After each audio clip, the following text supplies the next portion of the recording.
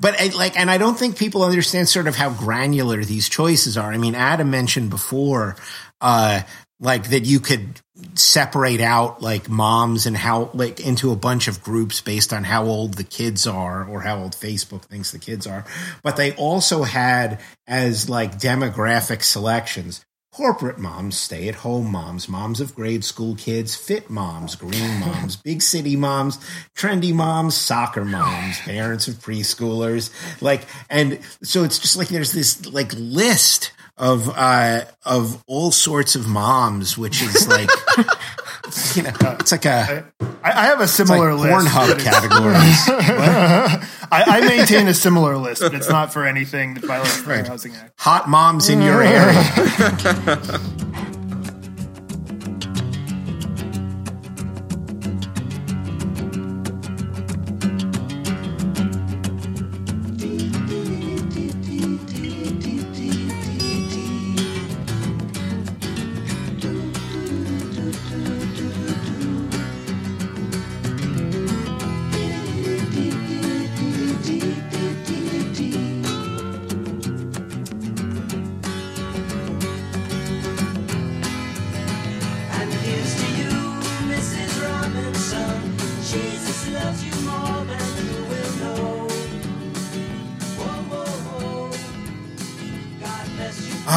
All right. Hey, everybody. Welcome to episode 12 of Mike Dicta, America's best named legal podcast. I'm your host, Charles Starr. As always, joined by a banner panel. Back again from North Carolina. Everybody say hello to Mark.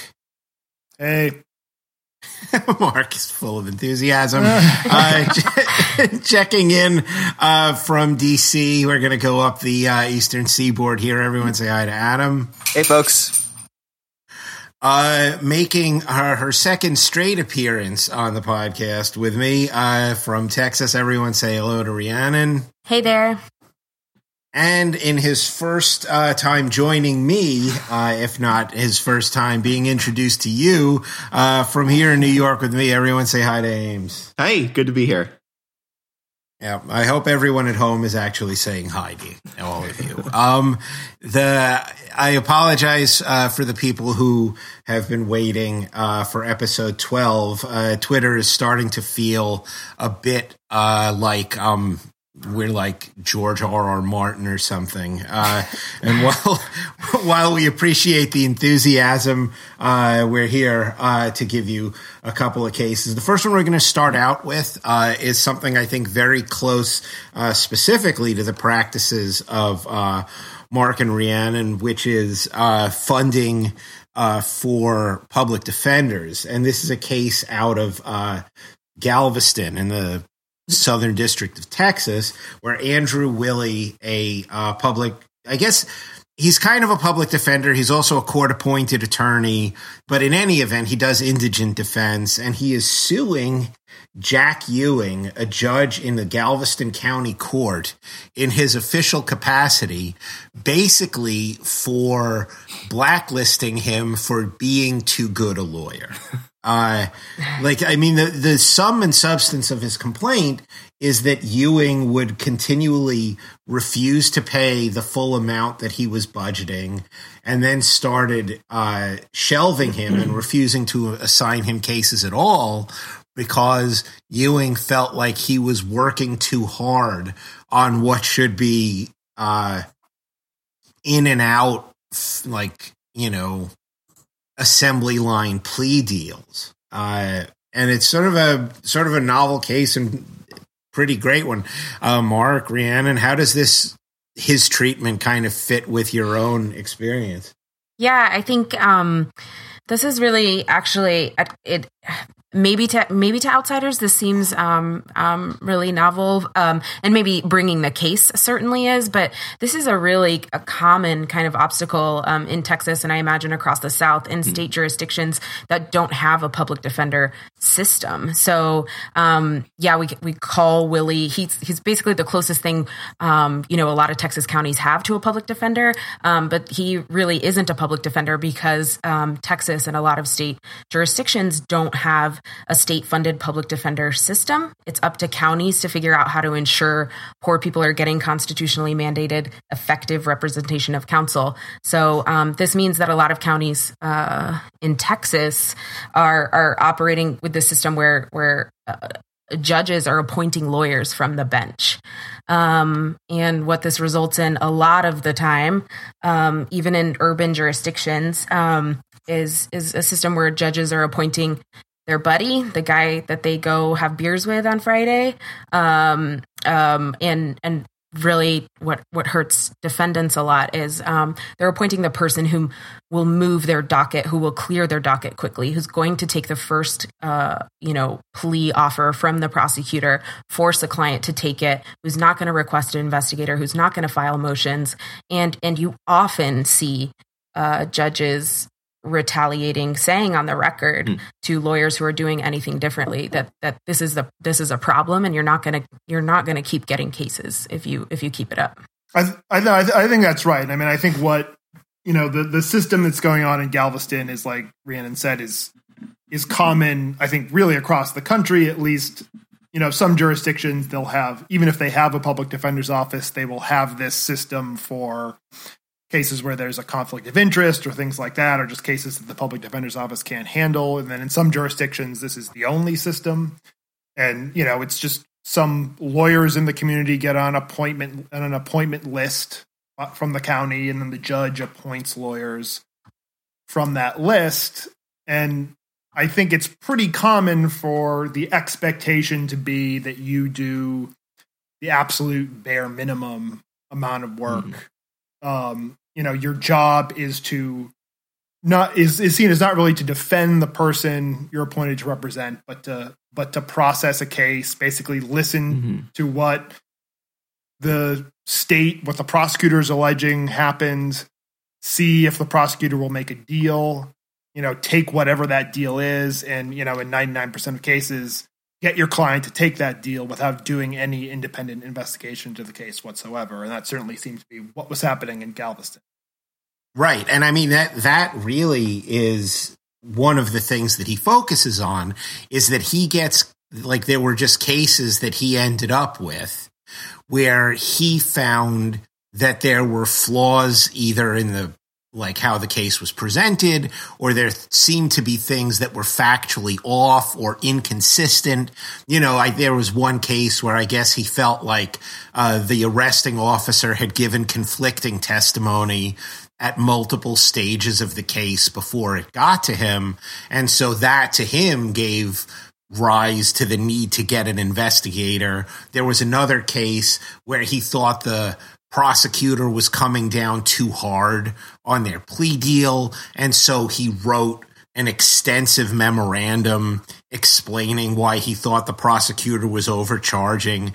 And in one case, the investigator proved what he needed to prove to get a better plea deal. In the other case, the memorandum convinced the district attorney to lower the charges or to make a better plea offer. And so in both cases, his representation was effective, and both times when he submitted bills either for paying the investigator or for his own legal work, the judge just wouldn't pay the full amount he billed and just sort of like has the discretion to lower it, and every time seemed to be knocking it down, and then essentially told him, you're working too hard on your cases. You're putting in too many hours on these cases that should be churned through, and then took him off of the appointments list. Which I mean, what's funny is that the county seems to have a system which is designed to be judge proof, but it gives the judges the right to alter it, right? Like they have a next one up kind of system where the judge is just supposed to cycle through the attorneys on the list, but somehow this guy didn't get called for 2 years. Yeah, for statistical context, tough to say. Around 97% of criminal cases are resolved by plea bargain, and the rate might be 99% in the federal system, or it's at least above 97 the last time I checked. So there's you'll often hear prosecutors say, if every case went to trial, and full disclosure, I was a prosecutor, if every case went to trial, the system would grind to a halt. And of course, the correct answer by the defense attorney is not my problem. And it's not my issue. And what Willie is doing is he's essentially saying, he's forcing the question. He's saying, these are cases you thought you could push through a fast plea, and it could be one of those 97, but I'm going to make you do the work. And that's the way the system's supposed to work. But the adversary system is not really as clean as you might think. Yeah, Ames, that's an argument that's explicitly been made by Michelle Alexander, who has actually argued that defense attorneys should take cases to trial to grind the system to a halt. But even as sort of, it's more like a Michelle Alexander. That's the new Jim Crow author. Yeah. But looking at the numbers in the complaint, as somebody who time keeps but doesn't bill, the numbers didn't at all seem outrageous. I mean, the plaintiff he spent 3 hours on a couple plea deals that then those were rejected by the judge. And I mean, for me at least, if I spend 3 hours on a case, that's meeting with the client, advice and brief services. It's not that much, and this is 3 hours spent going over something that ends up depriving the client of their liberty. And for 3 hours he billed ballpark $500, right? I mean, that first year associate that is rate. Not a lot of money for 3 hours. That is what we bill. No. But what I mean is, it's entirely reasonable. Well, no, I'm billed out because I work at a private firm, and I'm billed out at about that per hour. Yeah. Right. And so the idea that spending 3 hours of legal work to get your client a better plea deal is not money well spent seems bizarre to me. The investigator cost $1,000. Someone else worked on the case and found facts that convinced the prosecutor to make a better deal. $1,000. And when he appealed at least one of those, Judge Ewing's supervisor approved it. Right. So it's not like other people think he's being unreasonable here.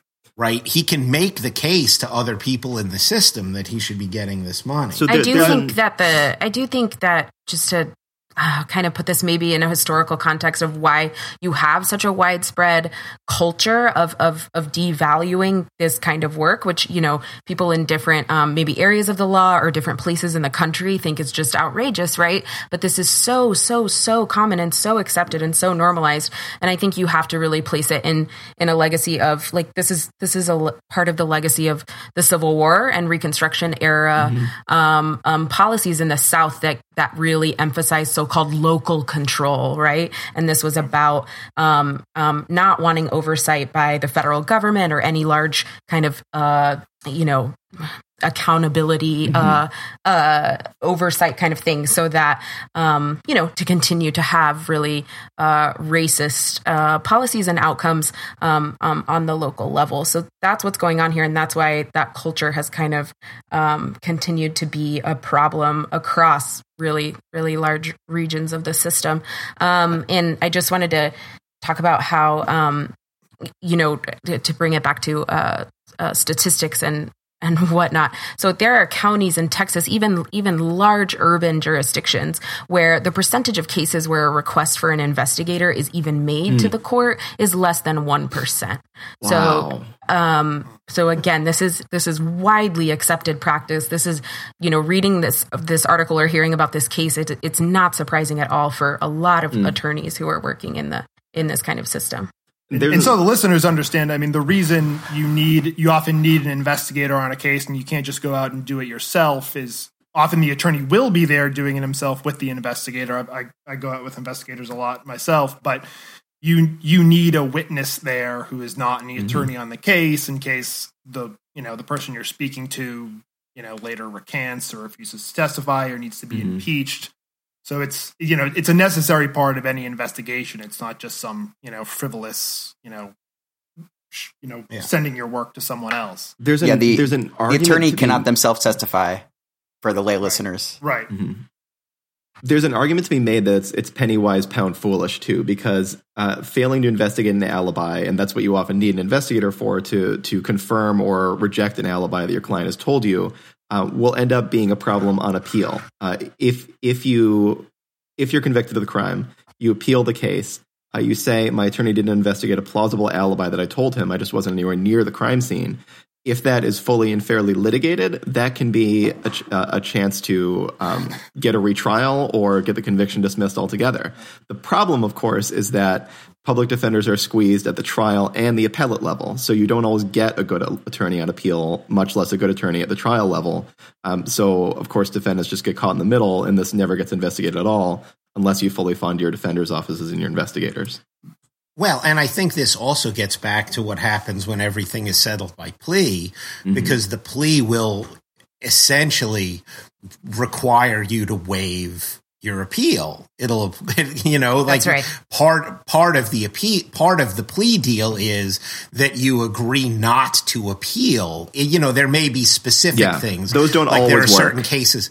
Well, I mean, they may not work, but like it's a bar that you have to jump over.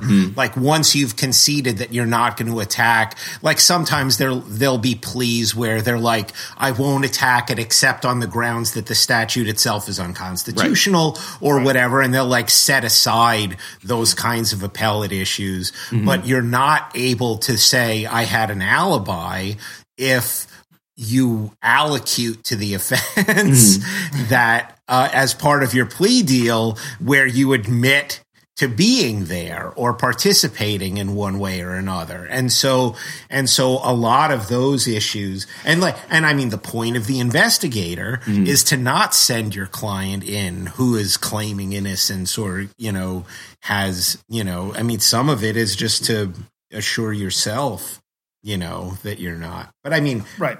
And, I think what I love so much about what Andrew Willey did in this case, and I want to extend the invitation, Andrew Willey, go on Mike Dicta. He went and just took such balls.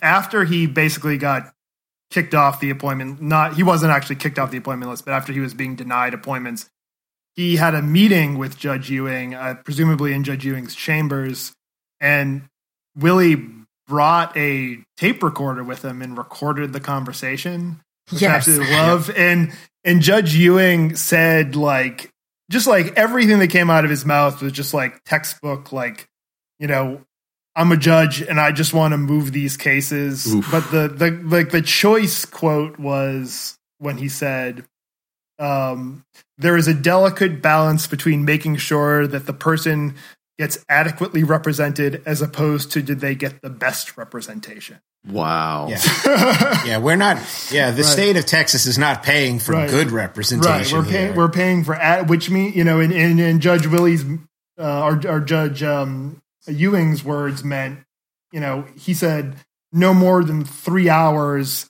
if a case results in a plea.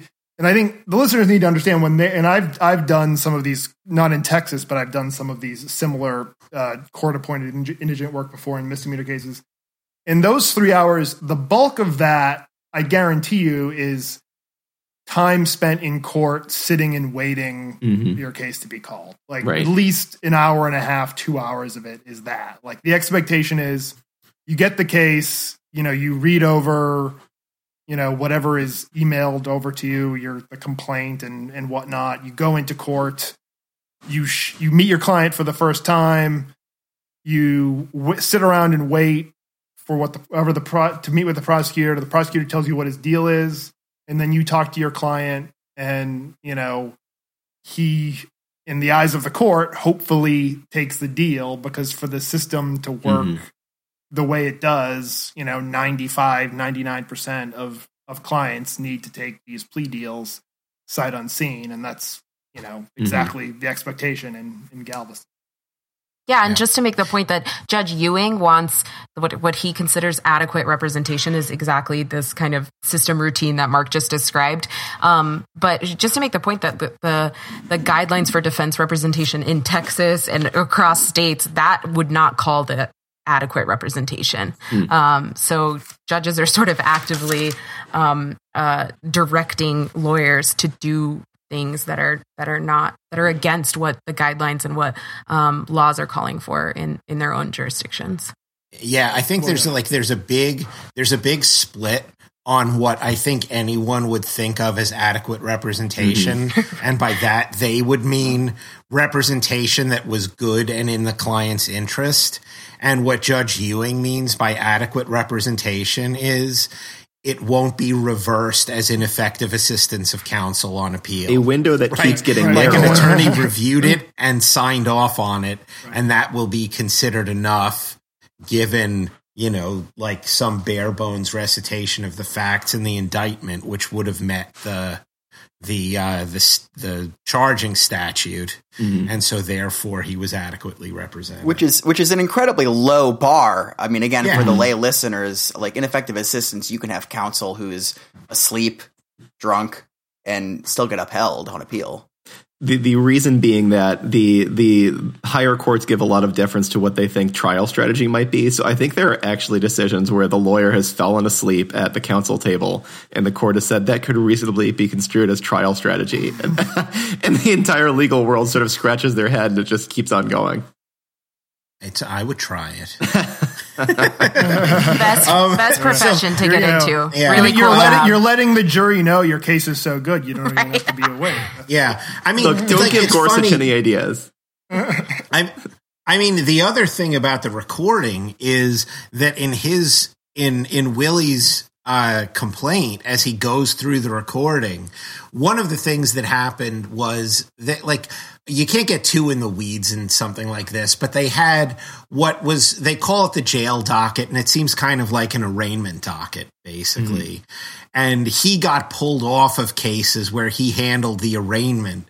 And over the course of the call, Judge Ewing gave like 3 different reasons why he pulled him off the case. And it's like he was just kind of making it up as he went along. And it really seems very clear. We didn't get, apparently there may be an answer in this already, but we didn't sort of get it offline before we could record. But it really seems pretty clear that Ewing just wanted to get this guy out of his courtroom. Like, I think he probably was receiving appointments from other judges, but the judge who ended up with the case where Ewing specifically pulled him off wasn't going to sort of poke his colleague, and he kept him off the case, even though it would seem that he should have stayed on it. Right. And I think what seemed to really break Judge Ewing was that he had started filing, Willie had started filing these, all these motions sort of challenging the constitutionality of the way that bail was being set in Galveston, that all of these people were basically given these cash bond amounts that they couldn't possibly afford. And that violated, the constitutional requirements for setting bond. And I think that is, probably even more than Willie's requests for resources. I think this is the kind of thing that's really going to set a judge like this off because, the jail docket of all things, I'm sure Judge Ewing thought of as, this is where we grind through all these cases and resolve most of them. And, a few of them trickle through. And now here comes this guy, filing these constitutional motions and making my day longer. And, it's another, 45 minutes before we can call recess for the day. And I think, that's the feeling when you're in court, especially when you're in any kind of misdemeanor court, is very much let's move things along. Let's get this done as quickly as possible. It's not, at least in my experience, it's not even like you're in a legal setting. It's really like you're in a administrative setting for, moving files along. And anytime I've ever seen in that setting anyone get up and sort of challenge things in a way that disrupts this flow, there's always this groan, and the groan often comes from other defense attorneys, because so many of these other defense attorneys are perfectly happy with this. I bill 3 hours for every, plea I get through, and the more pleas I can churn through, the more money I can get. And why are you, Mr. Willie, coming in here and trying to mess with me? And I think, like, a protest, and this just gets to how the justice system kind of sees itself and where the seams show a little. I think forcing cash bond on misdemeanor cases is a way to get pleas. Absolutely. Once an indigent defendant is stuck in jail anyway, you might as well just fucking plead out. And then, your sentence isn't going to be much longer than it would take for you to get to trial anyway. And so it's just like, that's exactly why you're not supposed to be able to do it. But I think that just helps the system in its most grotesque sense run efficiently. So I'm going to plug a nonprofit that I don't work for, but is doing really good things. Shocking. It's a group called the Bronx Freedom Fund and Bronx Freedom Fund in New York, in the Bronx. And what they do is it's basically a revolving fund where they loan out money, sometimes as low as $250 to people so they can post bail, so they can go home and prep for their case from home. And every year they publish their annual report, which every nonprofit has to do. And their annual report is a goldmine of statistics showing just how much the fact of cash bail, even $200, is exactly what Charles is saying, a way to coerce plea deals. They have untold stories of people who were on the verge of pleading guilty to a crime they just didn't do. One is especially poignant. It's a woman who was arrested on aggravated assault charges. She was about to plead guilty. She makes the Bronx Freedom Fund payment. She goes home. She's able to prove that it was her domestic partner that committed the assault, not her. And she was about to plead to it. That's how our justice system works. It's Mike Dicta's second endorsement after the Rad Zapper. Yeah. Can you imagine if we appeal to them for sponsorship?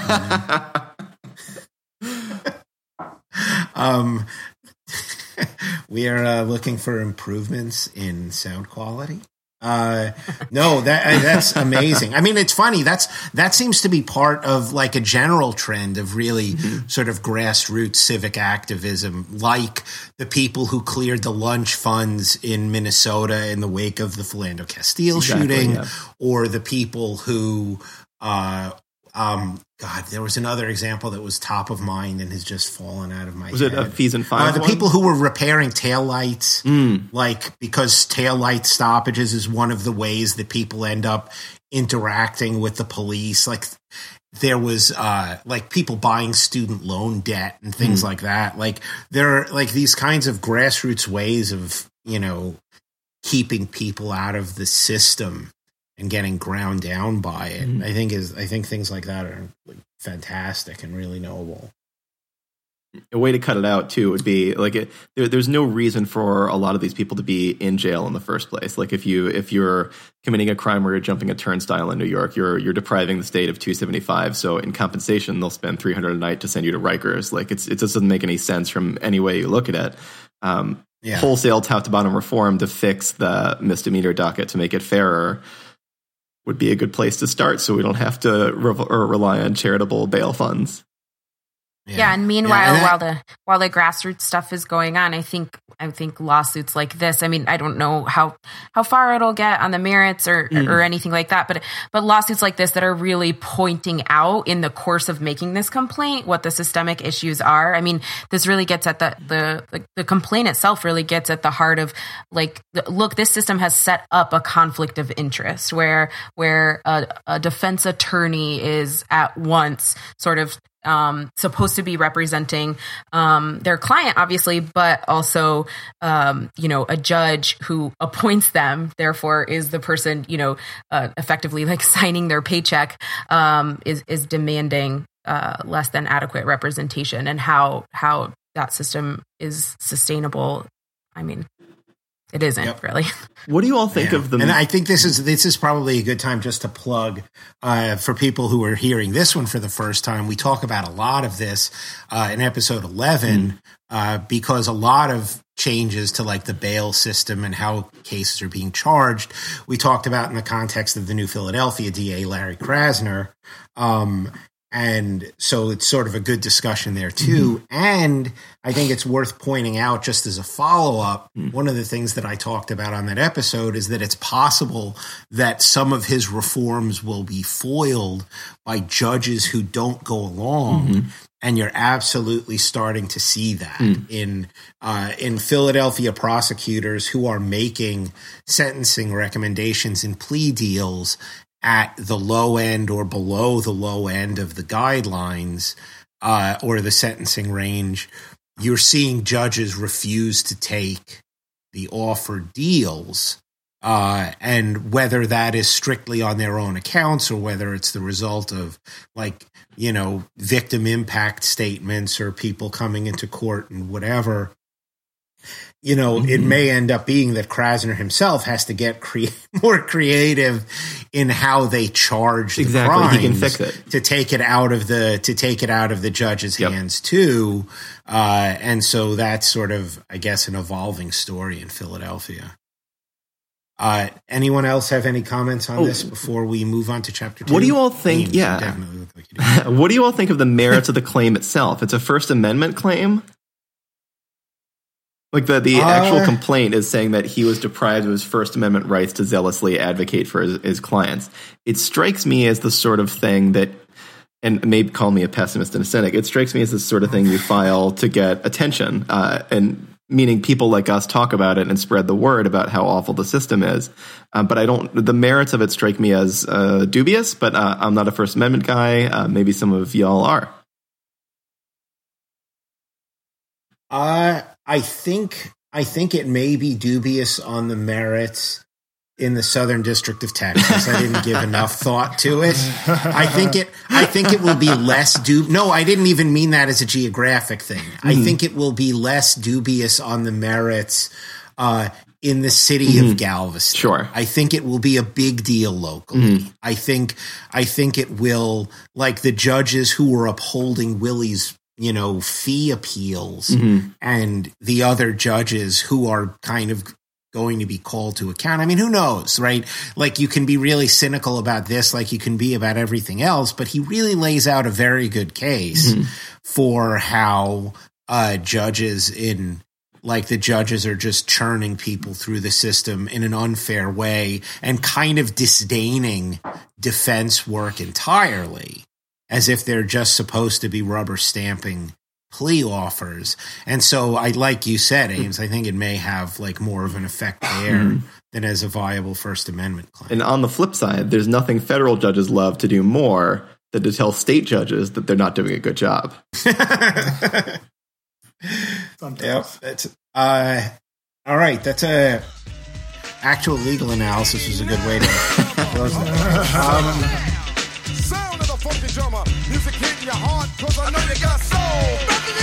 Hey, listen if you're missing, y'all. Swinging while I'm singing. Hey, giving what you're getting, knowing what I'm knowing. While the black band's sweating, in the rhythm I'm rolling. Gotta give us what we want. Gotta give us what we need. Hey, our freedom of speech is freedom of death. We got to fight the powers that be. Fight the power. Fight the power. Fight the power. So I guess with that, we will go to our second case of the day. Somebody wake up Adam. I'm here. Yeah. I'm so excited for this one. We end up. Someone say housing? Yeah. We end up in Adam's wheelhouse, which is this one is filed in my neighborhood, filed in the Southern District of New York.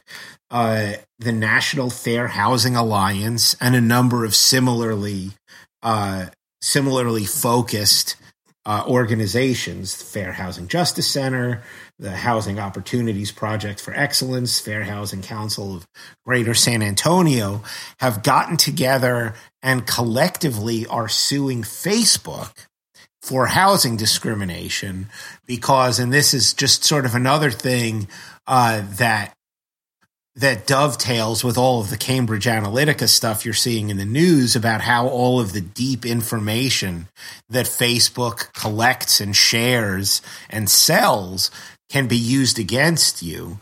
In this specific case, what they're suing for is the way Facebook allows people offering apartments for rent to target who the ads go to. Specifically, they have stopped allowing you to show targets only to African American, only to exclude African Americans from searches, or to show them only to African Americans. That was something that ProPublica caught a couple of years ago, and Facebook stopped doing that. But they still allow all kinds of proxies for what you can exclude, which in the NFHA's telling allows you to screen out anyone with kids, or it allows you to screen out anyone of Latino descent, or at least do a better job of it than you could if you were showing it to everyone. I think one of them was like you could screen out Telemundo listeners. Wow. Yeah. Well, what if you're just a big fan of Univision? Well, then you don't get a chance, but you're the minority of the minority. But yeah, that's basically it. I mean, we'll see how Facebook responds to this, but that is the kind of screen, is that people who like, but they say it's essentially proxy for national origin and that sort of thing. Yeah, and I think it should be noted that national origin is not the only protected class that Facebook is allowing these ads to sort of not target. There are, besides all these proxies for national origin, you can explicitly select for, not to target folks with kids of certain ages. And family composition is a protected Fair Housing Act class.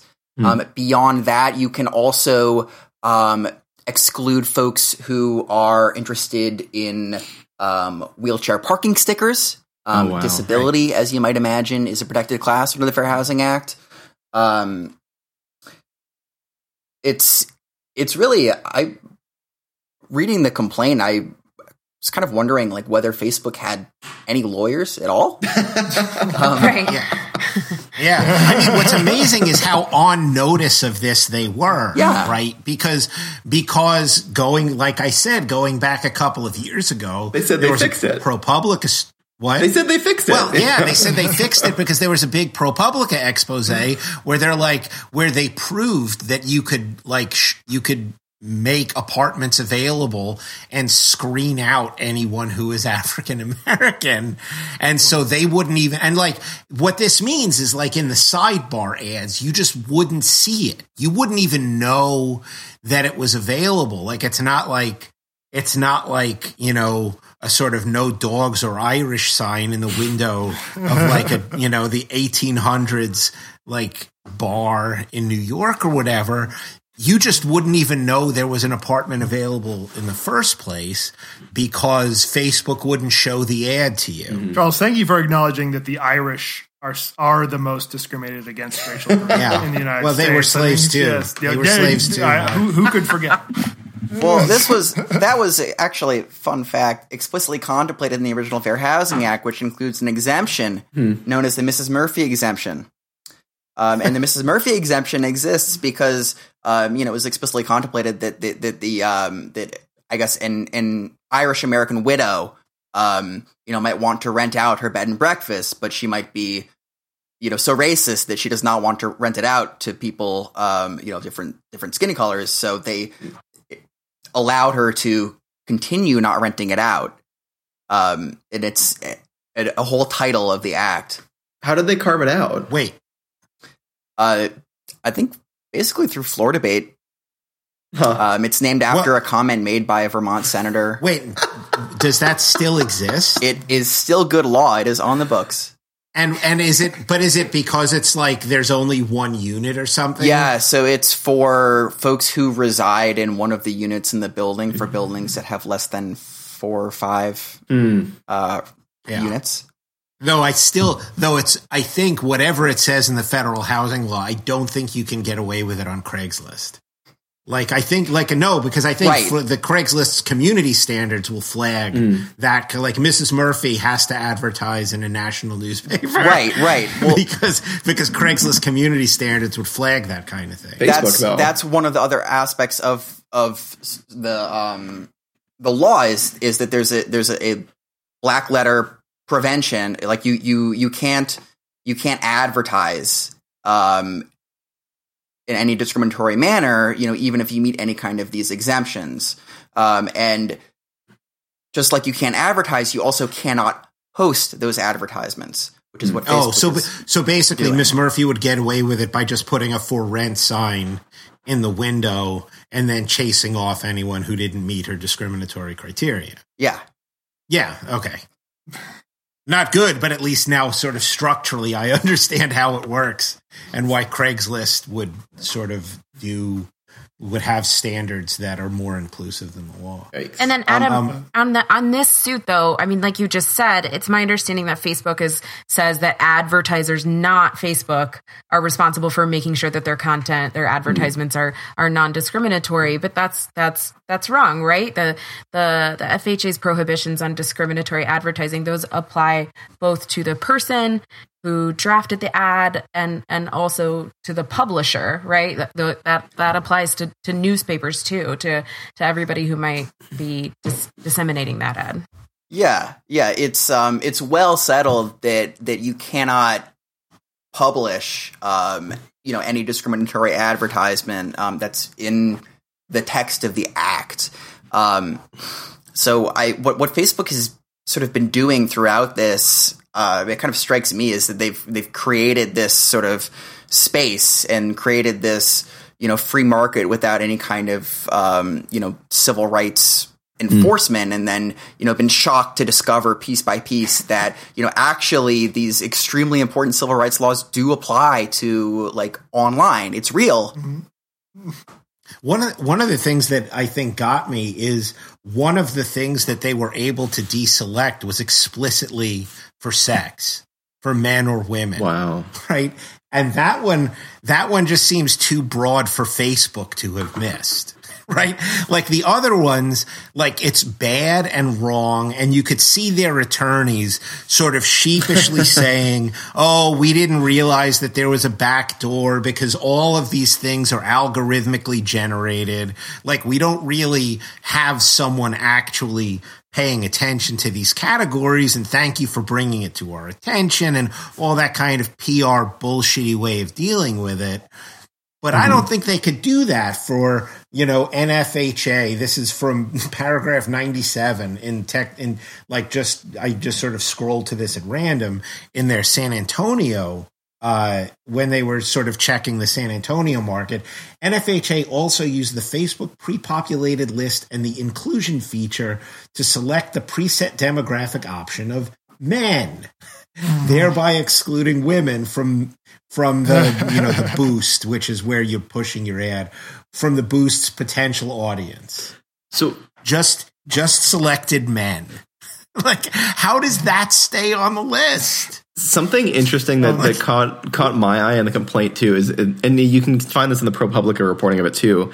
Facebook has 2 billion monthly users, so a little less than a third of the human race uses Facebook a month. Is that including, or is that excluding like duplicate users, or do we really have a public utility in private hands that reaches a third of humanity, and it's not really clear how it's governed by fair housing law? Yeah. Adam has shrugged, by the way. I mean, yes. My favorite thing about this was like I think it was the second time ProPublica came back and said, hey, we're still able to do that. We're still able to exclude racial groups by proxy. Facebook's response was to fix it by adding a self-certification that you were not discriminating. So basically, after you put up your ad at the end, you check a box that says, no, I am not discriminating by, race, gender, or any other protected class. It was just such a Silicon Valley, I feel approach to they're never going to be able to wrap their heads around. There's something about the way the brains work that they just can't wrap their heads around. like these sort of issues. So Mark Zuckerberg was just like, what? We had like, we had a rap session about racism in, the foosball room at Facebook HQ, and that sort of resolved the issue. Yeah. I mean, I think if anything, this is a good example of like the value of humanities education, opposed to just, pure STEM, because at the very least you can, figure out that if you are violating one of the most important civil rights laws in the country, instead of just sitting down with the reporters who cracked the case, you could talk to your attorneys about it and fix more than, just the things that were in the report. Imagine the Securities Exchange Act saying, click here to certify that you are not committing fraud with this IPO. It is the difference between adequate compliance with the Fair Housing Act and good faith compliance with the Fair Housing Act. So this one, I think, on the merits, to get back to, like, I think this is pretty strong on the merits. I don't think Facebook is going to take this one as far as Judge Ewing will. I think Facebook is going to try to find a technical solution to this kind of thing pretty quickly. Is it that hard to find a technical solution to just removing the ability to do this? Right. Right. No, I don't what's think so. so shocking about this is like their inability to sort of get the really like what Adam has been describing, the black letter of the law that yes, publishers of discriminatory content are going to be in violation of the FHA. I mean, it seems like there's such an easy solution to right now. You guys have a drop down menu that allows people to choose soccer moms, right? So stop that. Yeah. I mean, I thought one of the things that I thought was interesting was how they got standing. Because they're not an ad target. They're an advocacy group. Organizational standing. What? Organizational standing. Yeah, but the way that they got organizational standing is they asked for damages in the amount that they had to spend basically to publicly correct the record. Wow. I think, let's see if I could find it exactly scrolling. They expended staff time. This is like paragraph 124 and forward, right? To address an attempt to counteract the effects of the discriminatory conduct, each plaintiff has engaged in public education campaigns to raise awareness of the problem of discriminatory housing advertising. They drafted guidelines for housing advertisers. They spent staff time to develop education campaigns and design advertisements for social media to reach housing providers and posted the ads on Facebook and Twitter. They expended staff time to communicate with each other so that they could coordinate. And so all of the time that they spent trying to unfuck Facebook, they're claiming as damages that Facebook should compensate them for, because it's but for Facebook's discriminatory conduct. So it's not just a claim for injunctive relief. They're claiming that they specifically sustained damages as a way of getting into the door and maintaining jurisdiction over the claim, which I thought was clever. Have we done an explainer what standing is on the pod before? No, but that is too much. May I make No, actually, we'll get to stand. We'll talk a little bit about standing in segment 3. Yeah, because I think it's very interesting. But Ames, 2 sentences on standing in this context. So to get into court, the Constitution says under Article 3, Section 1, you have to have a case or controversy, meaning you can't just say, I'm really pissed off, let's go to court to settle this. You have to actually have some stake in the action. So I can't say as an American, like, I think the Iraq war is bullshit, so I'm going to sue the government to stop the Iraq war, because you're not personally affected by the war. Even if you're a soldier, that's a whole different thing. Don't worry about it for now. Means you can't say that with Mark on the pod. Specifically, the Supreme Court has said that taxpayer standing is not sufficient. Right. Because you yourself aren't hurt as a taxpayer. Yeah. that your tax money is being spent in a way you don't approve of does not mean that you have a personal stake in every government action, right? And every public expenditure. If you are personally aggrieved by it, so what the group is doing here is they're trying to demonstrate how they're personally aggrieved by this, since their marketing campaign was necessary. It's clever. Yep. Again, like, I'm not sure that jumps the bar, but like in the other case, I think it'll probably result in changes to the way Facebook handles. Mm-hmm. Like, I think there were 3 categories. It was housing ads for credit, like extending credit, and there was a third category that was grouped in with those 2, which were subject to anti-discrimination laws. Yeah. That is slipping my mind. Yeah, well, this is actually a really common method of getting standing, especially for housing groups. Is you get organizational standing. Oh, good.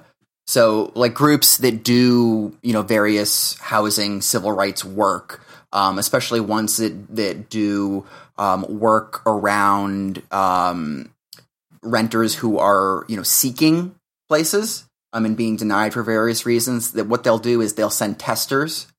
Like, one cool thing that you can do is you can be a housing civil rights tester, contact your local organization, see if they, have need of your services. And so, these organizations will spend time, like, going to various places and saying, like, I'm, like a dual income, no kids. Do you want us? I'm like a single mother. Do you want me to rent? I'm African American. Do you want me to rent? And the diversion of resources is basically all there is as far as, like, the injury in fact in all these cases, and it's just really common practice. And turns out to be the only way you uncover this sort of thing, since it's all happens in the background. Yeah, that is the testers is how they busted Trump back in the 70s, right? I think so. So I think that was like a public investigation was how they busted Trump for not renting to African Americans in the apartments that he owned, and ended up with a consent decree. It's we never heard from him again. Yeah, he confessed error, and now he just has a couple of properties. All right. Any other comments on National Fair Housing Alliance versus Facebook? So Justice Scalia wrote a pretty interesting law review article on standing, which I figured y'all would shout me down then. I figured I wouldn't get to talk anymore about it. Standing sucks. No, absolutely not interested. It's a component of the separation of powers. I think Justice Scalia's article on standing was like one sentence, and it just said, "You don't have it." That's true. Yes. Ames is going to host a 4-part episode on the Uniform Commercial Code and commercial paper. I think it's really get our cover all the areas of law that our listeners are really going to find the most fascinating. Has a show that you can waste your time with. Guilty pleasures take the edge off reality, and for a salary, I probably do that just sporadically. The OG Gucci boots are smitten with iguanas. The IRS piranha see a nigga getting common. Niggas in the hood living in a fishbowl. Gentrify here, now it's not a shithole. Trendsetter, I know my shit's cold. Handsetter, baby, because I ain't so bold. But yeah, all you black folks, you must go. All you Mexicans, you must go. And all you poor folks, you must go. Muslims and gays. All right.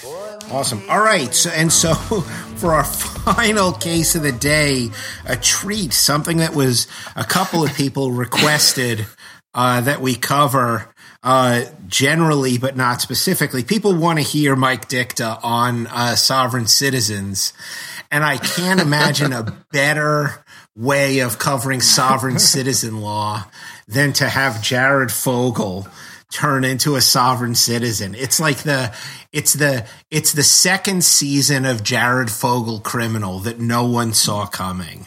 But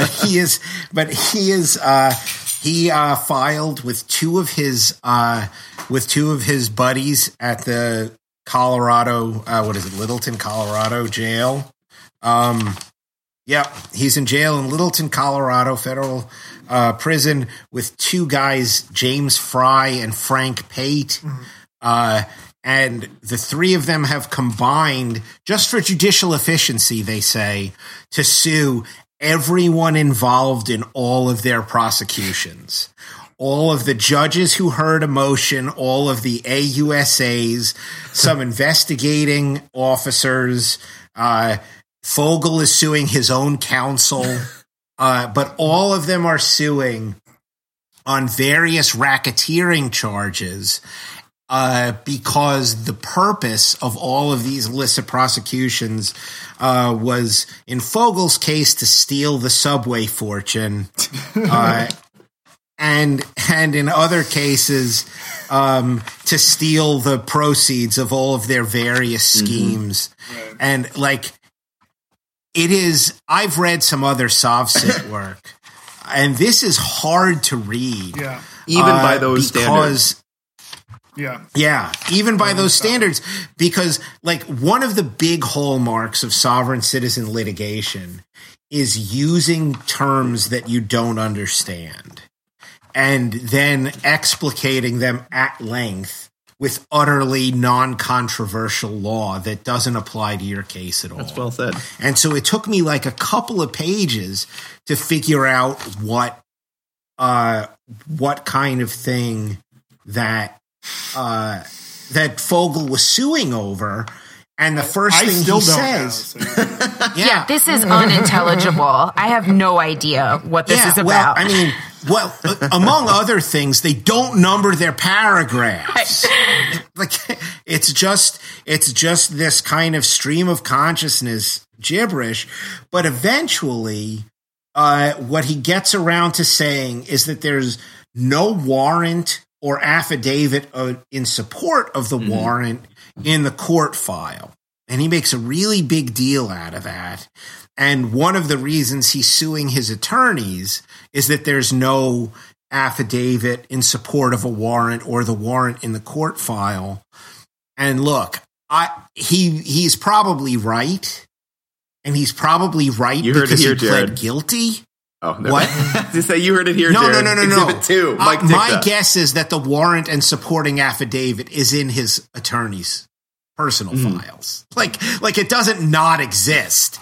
It just wasn't entered into evidence because it was never contested in the case, right? They had a warrant when they showed up. His attorney reviewed the warrant over the course of the plea negotiations, but they're all being sued for everything. It's crazy. Should we give background on what sovereign citizen claims normally look like what the theory is supposed to be? I have and I think this is not explicitly sovereign citizen claim itself. I think it's sovereign citizen generally because it's crazy, and I think his the two other guys who are involved in the suit, Frank Pate is I think the mastermind. He's the pro se, he's the jailhouse lawyer. He's in. I looked him up. He's in prison for wire fraud for some foreign currency trading scheme that involved. Was it bitcoins? It was I'm just making that up. No, it was forex. It wasn't bitcoins. And then the other guy is this James Nathan Fry, who is a hedge fund guy who was involved in wire fraud, it was like billions of dollars. So these are not like, guys who are in federal prison for, dealing crack or anything. These are all men who had a lot of money. The Pate claim is the one that most sounds like sovereign citizen stuff, because it has stuff like, the defendant, the AUSA, illegally forged the signature of the grand jury foreperson, and the allegation indictment was not presented in an open court return. Right. And all of these are treated as terms of art that are completely alien to me, but I think they're very meaningful to him. But I think basically what sovereign citizens, what that movement believes is that the federal government as it is not an actual entity that has any power under the Constitution. If you choose not to consent to that power, then they have no the federal courts have no power to criminally prosecute you unless under like very limited circumstances, unless you're in like a military base or some sort of federal land. Mm-hmm. Basically, there's no such thing as a federal crime. And as long as you continue to contest that, everything that they're doing against you is fraudulent. Yeah, I guess that's right. I mean, there are things that sound very sovereign citizen-y, but I guess what it mostly is just a really shitty pro se filing. By the way, I want to point out that among the defendants, like each of the defendants sues everyone who was involved in their prosecution. Then the three of them collectively have as one of the defendants, Attorney General of the United States, Obama administration.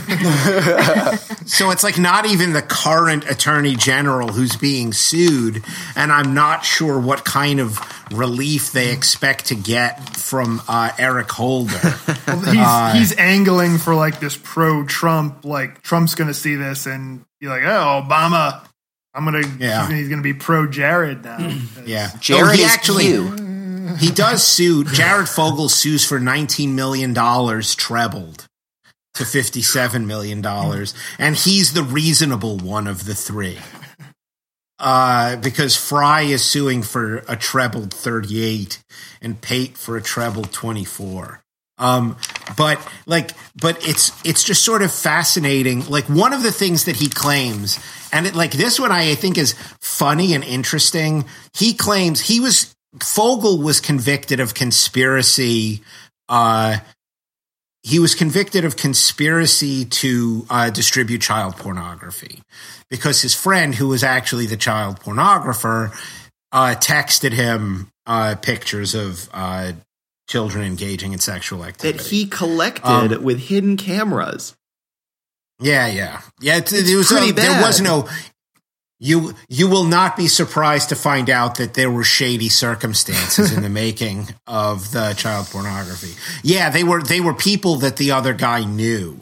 Like it wasn't like just sort of a hidden camera or like just distributing stuff that was on the deep web or whatever. He was actually making this stuff himself and sharing it with. But so here's his complaint. Jared, he was convicted of conspiracy to share this under 18 USC 2252A2, right? That's the provision. And he says conspiracy is not part of A2, right?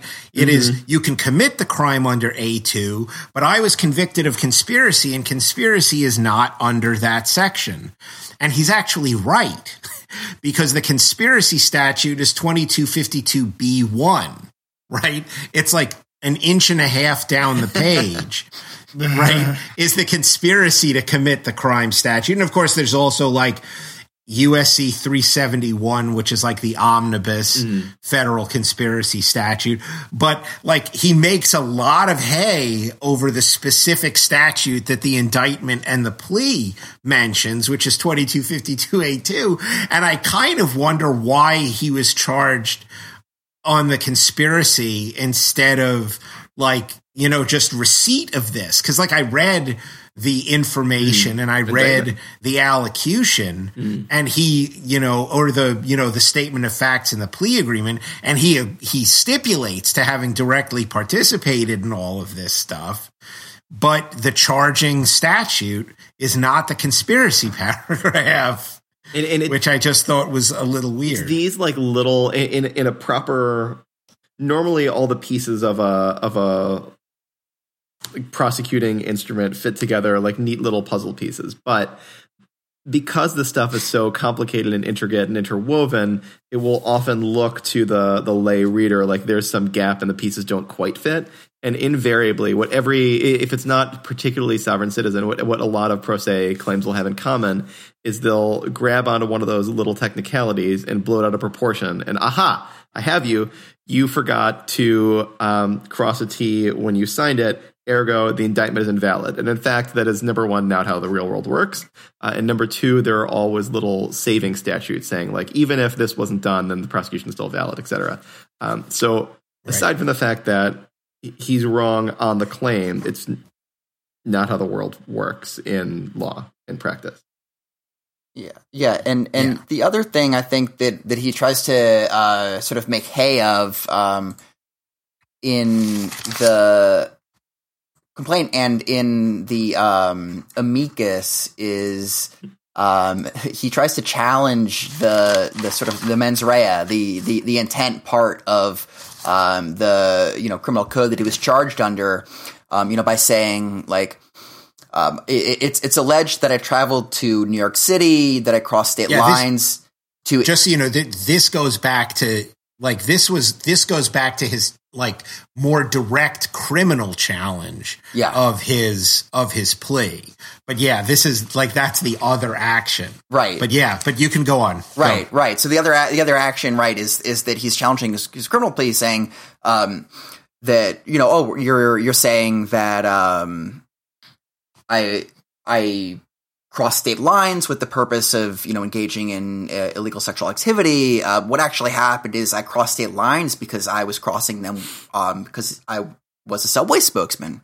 And that, the illegal activity, the child pornography happened while I was there, but I was just traveling to, do spokesman stuff for Subway.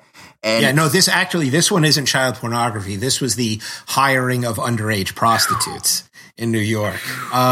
But that's what he says. He says the statute says that I was traveling for the purpose of hiring underage prostitutes. But in fact, I was traveling to run in the New York City Marathon with a Subway t-shirt on. And I only incidentally hired child prostitutes. So he's innocent. And he stipulates that that's illegal under state law, right? He's like, I admit that I could have been charged under New York state law with hiring child prostitutes, but because my intent wasn't, and of course, everyone, what is the answer to this particular claim? You can have more than one intent. Like he set up the appointment with the prostitutes before he crossed state lines, right? Like he had made the appointment when he was in Indiana, at home. And so there were just two reasons why he went to New York. And like, again, in his plea, he stipulated to crossing state lines for that purpose. It was like a couple of the other underlying claim that he made when he was challenging on the child pornography one was he's like, I was charged with sending child pornography in interstate commerce. And he's like, number one, it wasn't commerce. And number two, the guy who sent it to me was also in Indiana. And so it was never interstate. It was intrastate. And the answer to that is like the use of a telephone or cell phones is per se interstate because you have taken advantage of the interstate telecom system. And so everything under the Wire Act that goes over a phone is considered interstate. But that just doesn't like make any sense to sort of a lay reader of the law. And so that's why it was in his complaint, which is really funny. Like to me, the judge who read that amicus brief, if you read her opinion, it's like 3 paragraphs long, and like it challenges subject matter jurisdiction just because they don't know what subject matter jurisdiction means. And so it's just like the sovereign can only charge, and the judge read that one sentence, right? And goes, oh, this is sovereign citizen crap. I'm dismissing it out of hand without even reading it, when it very easily could have actually been dismissed on the merits. And I think it would be funny if that gets appealed to the Seventh Circuit, if the Seventh Circuit actually it doesn't kick it back, but actually addresses it on the merits for all of the reasons why it's just factually and legally wrong. So the complaint's premise is that the whole prosecution of Fogel and all the other people that are now incarcerated under this was illegal, and what they claim, by the way, elevates it to RICO and the racketeering and what's the I? I forgot the I. Shit. Influence, corruption. That's it. Yeah. Right. Yeah. What makes it a RICO claim is that emails about the case were sent by the judge to his own attorney across state lines. Got him. Oh, so that makes it federal. Yeah. And it was all just to get their money. One of the other things that I thought was very funny, though this goes back to his original prosecution, is that if you go through the docket, someone else tried to file an amicus brief early in the process, and that guy was a jailhouse lawyer too, and he filed an amicus brief to make sure that Jared Fogle got the max.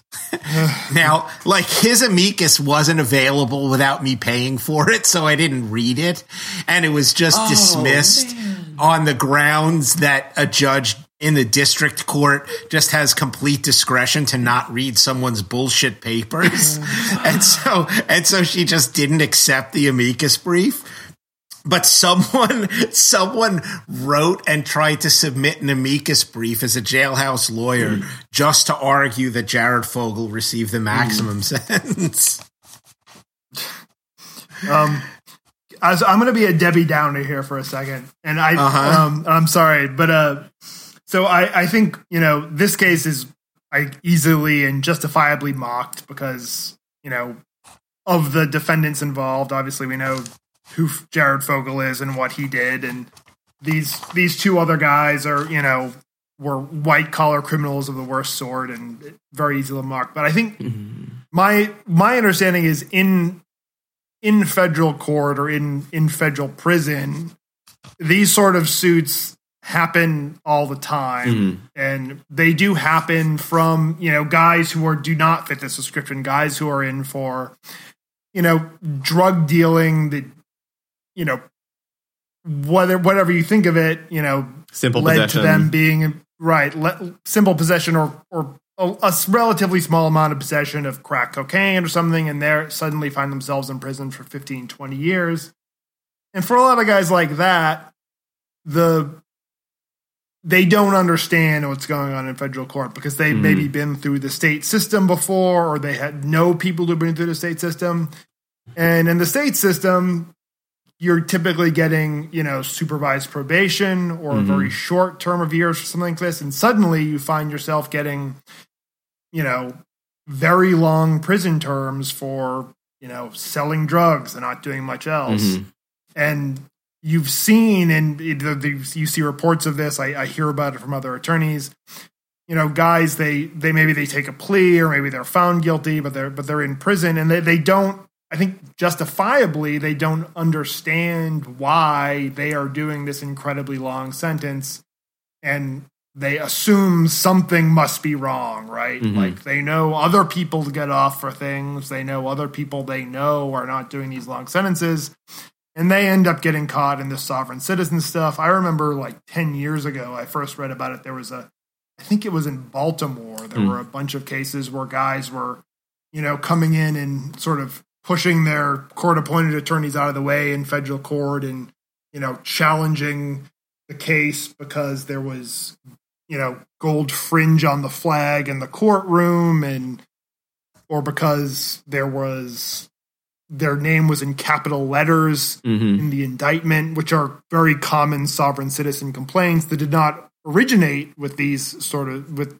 you know, drug dealers, but, you know, sort of trickle down to them in jail. And I think it does, on a larger scale, this speaks to a frustration that a lot of prisoners have with the nature of their confinement, the length of their sentence. And obviously, again, you know, Jared Fogle is not a sympathetic or good example of this, but when you see these kind of claims come up, for the most part, I think often they are reflecting just a sort of profound frustration with the system and with the representation they received, and with how opaque the process is, and with how difficult it is to open up, you know, the code, the federal code, and make sense of what just happened to you if you are a prisoner.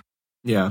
Yeah, I mean, I certainly am sympathetic to the sort of any port in a storm kind of nature of it, like where you've exhausted all other avenues and someone is sort of telling you that this might work. But I also can't help but feel that in a lot of these cases, it's a grift too, because, you know, I don't think the jailhouse lawyers are necessarily doing it for nothing.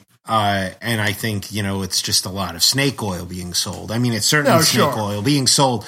It's certainly snake oil being sold on the outside, where all of these people end up in prison because they're kind of bullshit tax protesters, right? Like that's what Wesley Snipes ended up in prison for, right? He spent like 4 years not paying federal income tax, and he presented kind of sovereign citizen theories in his own defense, and I'm sure he was paying really good money to try to avoid millions of dollars in federal tax, and it cost him like 3 years of his life, and he, I think, has rebounded from it about as well as anyone could. Like, it seems like most people who go down this rabbit hole never quite break the spell, and he seems like sort of really normal and like has like regained a kind of outlook on the world. You know, certainly his Twitter presence seems like, you know, at peace with himself. Well, I'm withholding judgment until we get Blade 4. So, and yeah, I think that this segment, like the Jared Fogle case, is funny because it's a guy who's pretty bad, and we're punching up. Like, this is a guy, he and his co-defendants who presumably had access to a good counsel, et cetera. But it's an enormous problem in the federal system, and I think in courts everywhere, that sometimes you get pro se complaints, meaning complaints from someone who doesn't have their own lawyer, that look bullshit but actually have merit to them. And it's an enormous problem to try to separate the wheat from the chaff. And to bring it full circle, often falls on people who shouldn't be doing that role, like prosecutors who have more time than defense lawyers in some cases, to like, oh, this is a meritorious claim, let's take it to supervisor. And it's something that a lot of mechanisms in the system are created to try to help, like the Anti-Terrorism and Effective Death Penalty Act was created to try to winnow out frivolous claims, and arguably it now captures meritorious claims in it too. But it was meant to filter out meritorious. Indeed, yeah. Let's make no mistake. Yeah, I'm being an optimist. The purpose was to filter out meritorious claims.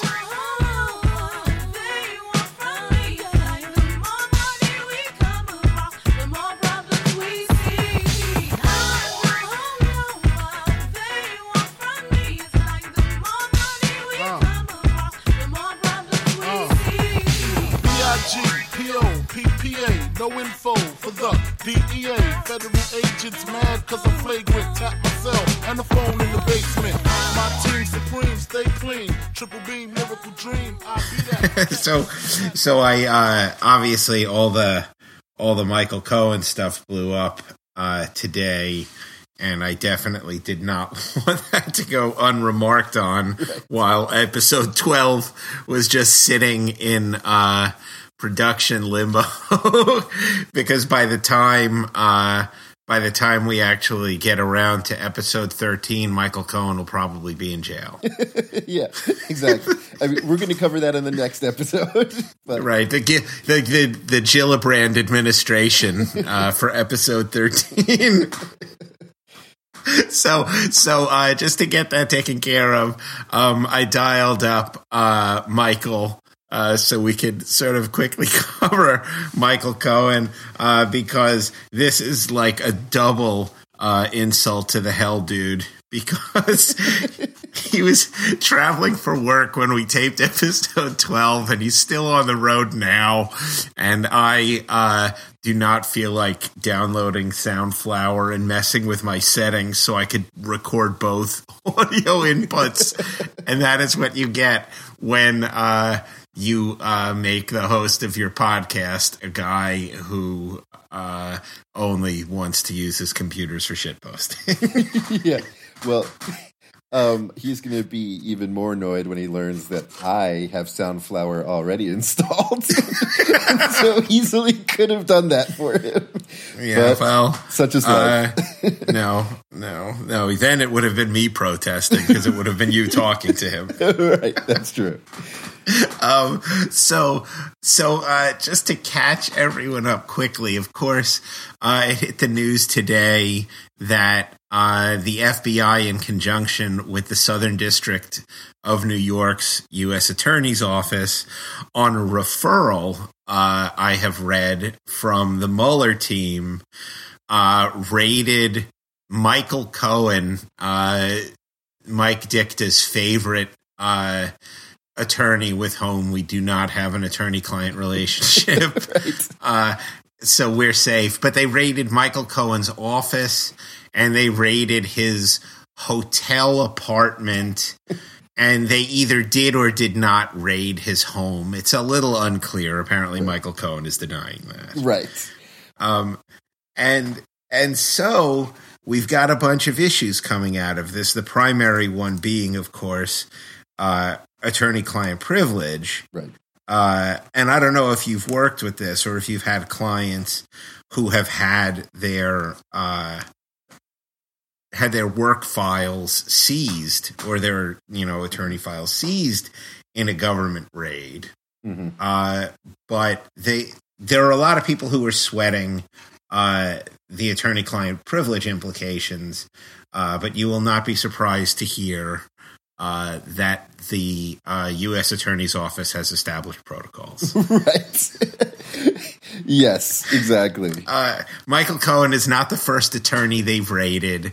They routinely raid offices and people whose papers include their own you don't have to raid a law office to get attorney-client communications. All you have to do is raid a client's office. Right, or just dump their email, right? Clients email with their attorneys all the time. But yeah, and so what they're going to do now is they're going to set up a taint team in the U.S. Attorney's Office. And like I said on Twitter, the only reason I'm doing a podcast is so that I could say taint team all the time right. and make other people giggle while keeping a straight face myself about it.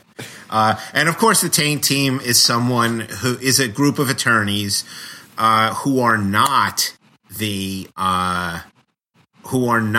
prosecuting attorneys. Like, they are basically going to be a set of attorneys who are firewalled off from the prosecution team, whose entire role in this case is to work with Michael Cohen's attorneys to filter out the privileged communications. Right. Right. Like that's what they're going to do. And so, there's going to be a lot of hemming and hawing from Michael Cohen and his side, and Trump, and Laura Ingraham apparently had a seizure on Twitter yes, about this.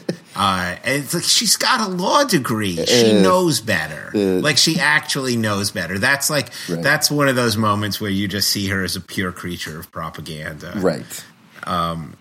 So that's going to go on. And I mean, there are a lot of people on the defense bar side who are not particularly cool right. with the idea of a dirty team and a clean team. Like, they don't think that the taint team is actually genuine right. or effective or done well or in good faith. And all of those are, generalized complaints, but they're not complaints particular to today and the deep state. Right. Right. I mean, that's just what it is like to be prosecuted, yes. is to have issues with the protocols of the prosecutor's office. But that doesn't make it any less standard that they do this right. sort of thing. And, and you mentioned that the U.S. Attorney's Office, they have protocols for this stuff.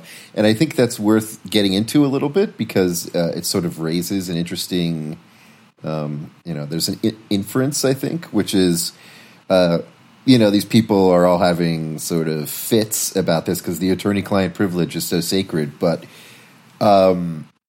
so the U.S. Attorney's Manual basically says if you're going to raid an attorney's office, it's not enough to establish probable cause that you'll find evidence of a crime there, you also need to establish that it's the least intrusive method for getting that evidence. So if you could get it from another source, or if you can get it through the subpoena power, you have to do it that way instead. And like this, and one of the grounds I think that you would generally not have to set forth, but one of the grounds that might be set forth in an application for a warrant like this is the likelihood of destruction of evidence. Right, exactly. And I mean, like the fact that the fact is every public statement that Michael Cohen has ever made will be used against him. Absolutely. Yeah. You know, he is just, I mean, I don't know that it's actually going to be in the eventually public support for the warrant, but I feel like there's going to be a paragraph that just says, it'll be like the line on like Lillian Hellman, every word out of her mouth is a lie, including and the. Yes, exactly. And so I think like that's just what's going to be it. And I mean, just to sort of talk about privilege more generally, the one thing that you're going to hear people talking about a lot is the crime fraud exception to attorney-client privilege, right? Like people defend people who have committed crimes after the fact. That is a lot of what defense attorneys do, defending the innocent and the guilty, right? You, to the extent that your client is in the sort of philosophical sense guilty, a lot of what you're doing after the fact is defending them. Right. The crime fraud exception is you can't do it in advance. Right.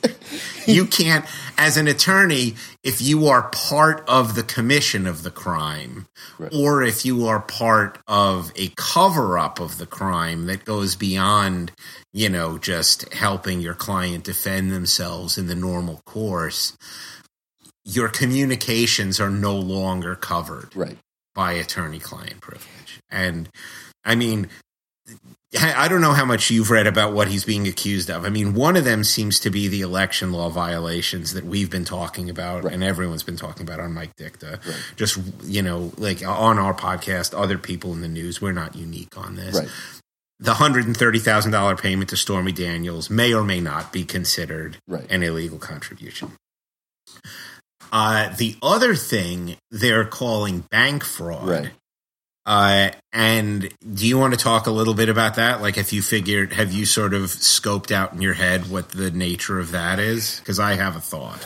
Why don't we? I have a thought, but it's kind of in coate. So let's hear from you. Okay, so my thought is the banks on both sides of the transaction. Right, the bank that had the account for Essential Consultants, is that right? Yes. EC. Yeah. Okay. The bank that had the account for Essential Consultants has reporting requirements. Stormy Daniels' attorney's receiving bank has reporting requirements. And when you do a money transfer of $130,000, the bank asks you why, right? Like there's a thing that goes ping every time there's a transaction of $10,000 or more, and banks have fraud catcher mechanisms that require them to ask their clients why they did something. Right? That is just standard banking practice, and I think that he is in trouble for bullshitting his bank on why $130,000 was sent from this company account to the other attorney's account. That's once you answer that question falsely, that's a bank fraud charge. Right. Absolutely. That's where my head is as well. Yeah. Because basically it's bank fraud because the bank has its own reporting requirements, right? Exactly. The bank has to demonstrate to their own regulators that they are paying attention to what their customers are doing. Right. They have to say, we are responsible stewards of money. we saw $130,000 transfer. We wanted to make our records clean to show that this wasn't an illicit transaction. So our records are effectively federal records. Yes. Yeah, exactly. No, that's what I think as well. And again, he's not the first person to get caught here. I mean, I don't know if people remember the details of the Eliot Spitzer thing, but one of the things that, like, Spitzer was prosecuted when he was, like, paying, when he was paying for prostitutes. One of the things that Spitzer was nailed on was the Mann Act, which is just, sort of a silly 1800s era, like it's not always silly when the Mann Act is used for actual sort of kidnapping and forced sex slavery. That's a good use of the Mann Act. The kind of more bogus uses of the Mann Act are when it's otherwise consenting, prostitute client relationship blown into a federal charge. Right. So he was nailed on the Mann Act, but the other thing he was hit with was enterprise corruption. Oh, because he was funneling the payments to the prostitutes through one of his real estate companies. Right?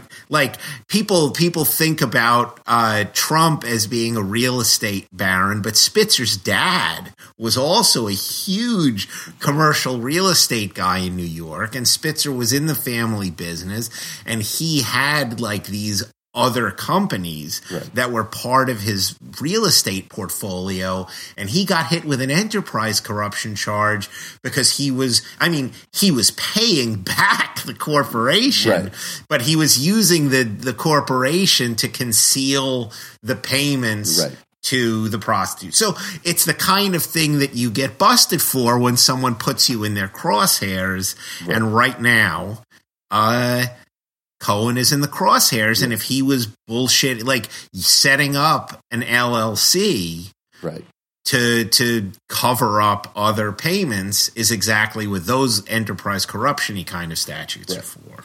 And I also, this has clearly been in the works for a little while. If it went from Mueller to Rosenstein to the Southern District of New York, but a Trump appointee, which I think is worth coming back to. But the setting that aside, it still has to be sort of complicating for Cohen here, which is hard to make the attorney-client privilege case when Trump is out here publicly saying he had nothing to do with the transaction, that they had no attorney-client relationship with the transaction because he didn't even know about it, right? That's going to be part of it too. I mean, apparently he communicated with Davidson's attorneys. Not Davidson, who is Daniel's attorney, using his Trump organization work account. And so maybe the argument will be that the lawyer-client relationship is him and Trump org. Like there are all sorts of ways that they can sort of scramble to try to cover this. But literally every time he opens his mouth, he fucks himself a new way. Constantly shooting themselves in the dick. It's great. He can't stop talking. He literally can't stop talking. And so, like, it's just cracking me up that, like, a Saturday Night Massacre is going to be built on Trump having a 12-year-old liaison with a rando, right? That's it. He met someone at a golf event. He's like, well, there's someone I'd like to sex. And that's it. 12 years later, he still just can't get away from it. And the fact is, like, you lie about enough things and you put yourself in the middle of enough important things, and all of a sudden your personal bullshit lies end up taking on national importance. Yeah, absolutely. Absolutely. And so there he is. So that's it. He's now got Michael Cohen. Michael Cohen is the latest person who is probably, like, Michael Cohen may be saved by knowing where bodies are buried. Right. Like, if anybody's going to get a pardon, it's him. Trump's like long time man. Right. Though, I mean, I would love for one of the banks that the money went through to be state chartered. Oh, it would be amazing. It would, because then he couldn't get pardoned for state crimes. But it's just like the latest person who is likely to find out that Trump has no loyalty to anyone else. Oh, right. Well, I mean, if he flips, Trump is fucked, right? And if Trump hangs him out to dry, like, to me, that's the funniest part of Trump saying that he knew nothing about the deal. Because if Cohen is totally on his own and there is no attorney-client relationship, then it kind of frees Cohen up to talk if he doesn't want to spend any time in prison or being investigated. Absolutely. It's beautiful. Like, people just can't, they just can't get out of their own way. Yeah. And it is glorious. It really is. It's a beautiful story. I am loving covering it unfolding as the year goes. I guess the one last point I want to make on this, which is a minor one, is just as you mentioned. So this had to go to the Southern District of New York, where the U.S. attorney there, presumably given how high profile it is, had to approve it. And he's not a real U.S. attorney; he's the interim pick, and he's Trump's hand-chosen guy. Jeff he hasn't even been confirmed? No, and so his interim appointment is up on May 3rd, at which point I believe the Southern District of New York, the courts actually choose a U.S. attorney because Congress has failed. Oh, really? Yeah. That's what I was reading. And, Ames had alluded to this before, and I didn't realize that this was the case, but I guess once his interim term is up, the courts basically have to step in and make sure that there's somebody there. No, but now why hasn't, what's holding him up? Why hasn't Congress had hearings on him? You would think, if he's a qualified Gillibrand guy. has blue slipped him because Gillibrand. Oh, okay. Because he's Trump's, personal friend and choice and all that. Oh, okay. But, props to this guy with 3 weeks left in his interim term, kind of sticking his thumb in the eye of his benefactor there. I mean, that's pretty great. But and it's funny because in general, I hate the blue slip process. Right. I find it sort of profoundly grotesque and anti-democratic in its current incarnation. Like, this will just be this is probably a bit much for our sort of thrown together thing. But for people who don't know, the blue slip process is like a Senate custom, which I'm surprised McConnell is even honoring here. But the Senate custom was that any senator, in its broadest application, any senator could refuse to return literally a blue slip of paper, which would then hold up a nomination, right? Like, the idea was everyone gets this slip of paper, and if you're ready to vote on it, you give it back. Right. And if you don't give back the blue slip, the nomination doesn't go forward, and so they can't have a hearing. And the old way it was used was kind of to hold leverage over nominations within your state. Right. Right. And so it was a way of senators saying, this is my backyard. Right. And you can't just do that. And then it became much broader, and I don't want to go tit for tat on who started it, but certainly from my view, it seemed like the Republicans were much worse about it, using it in sort of purely obstructionist ways to block vast swaths of nominees all over the country. Right. Though it also seemed like they weren't honoring the blue slip process from Democratic senators. Right. At least on judicial nominations, they have not. Yeah. And so it is interesting that this was one of the ones that they did honor the process on. Yeah. Probably because McConnell just hates New York generally. Yeah. And he's like, they might as well not have anyone working there. Yeah. Why even bother with this? So that's interesting. That's very funny that in 3 weeks he gets to go back to private practice and he never has to take Trump's calls again. Right. He just sets the house on fire and walks away. It's fantastic. The Joker walking away from an exploding hospital. Exactly.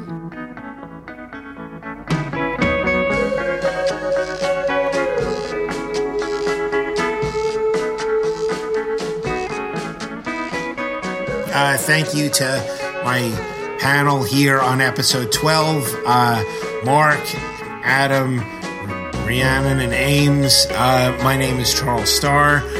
Good night, and thanks for listening to episode 12 of My Opinion. See ya. Night, folks. Bye. Good night and good luck.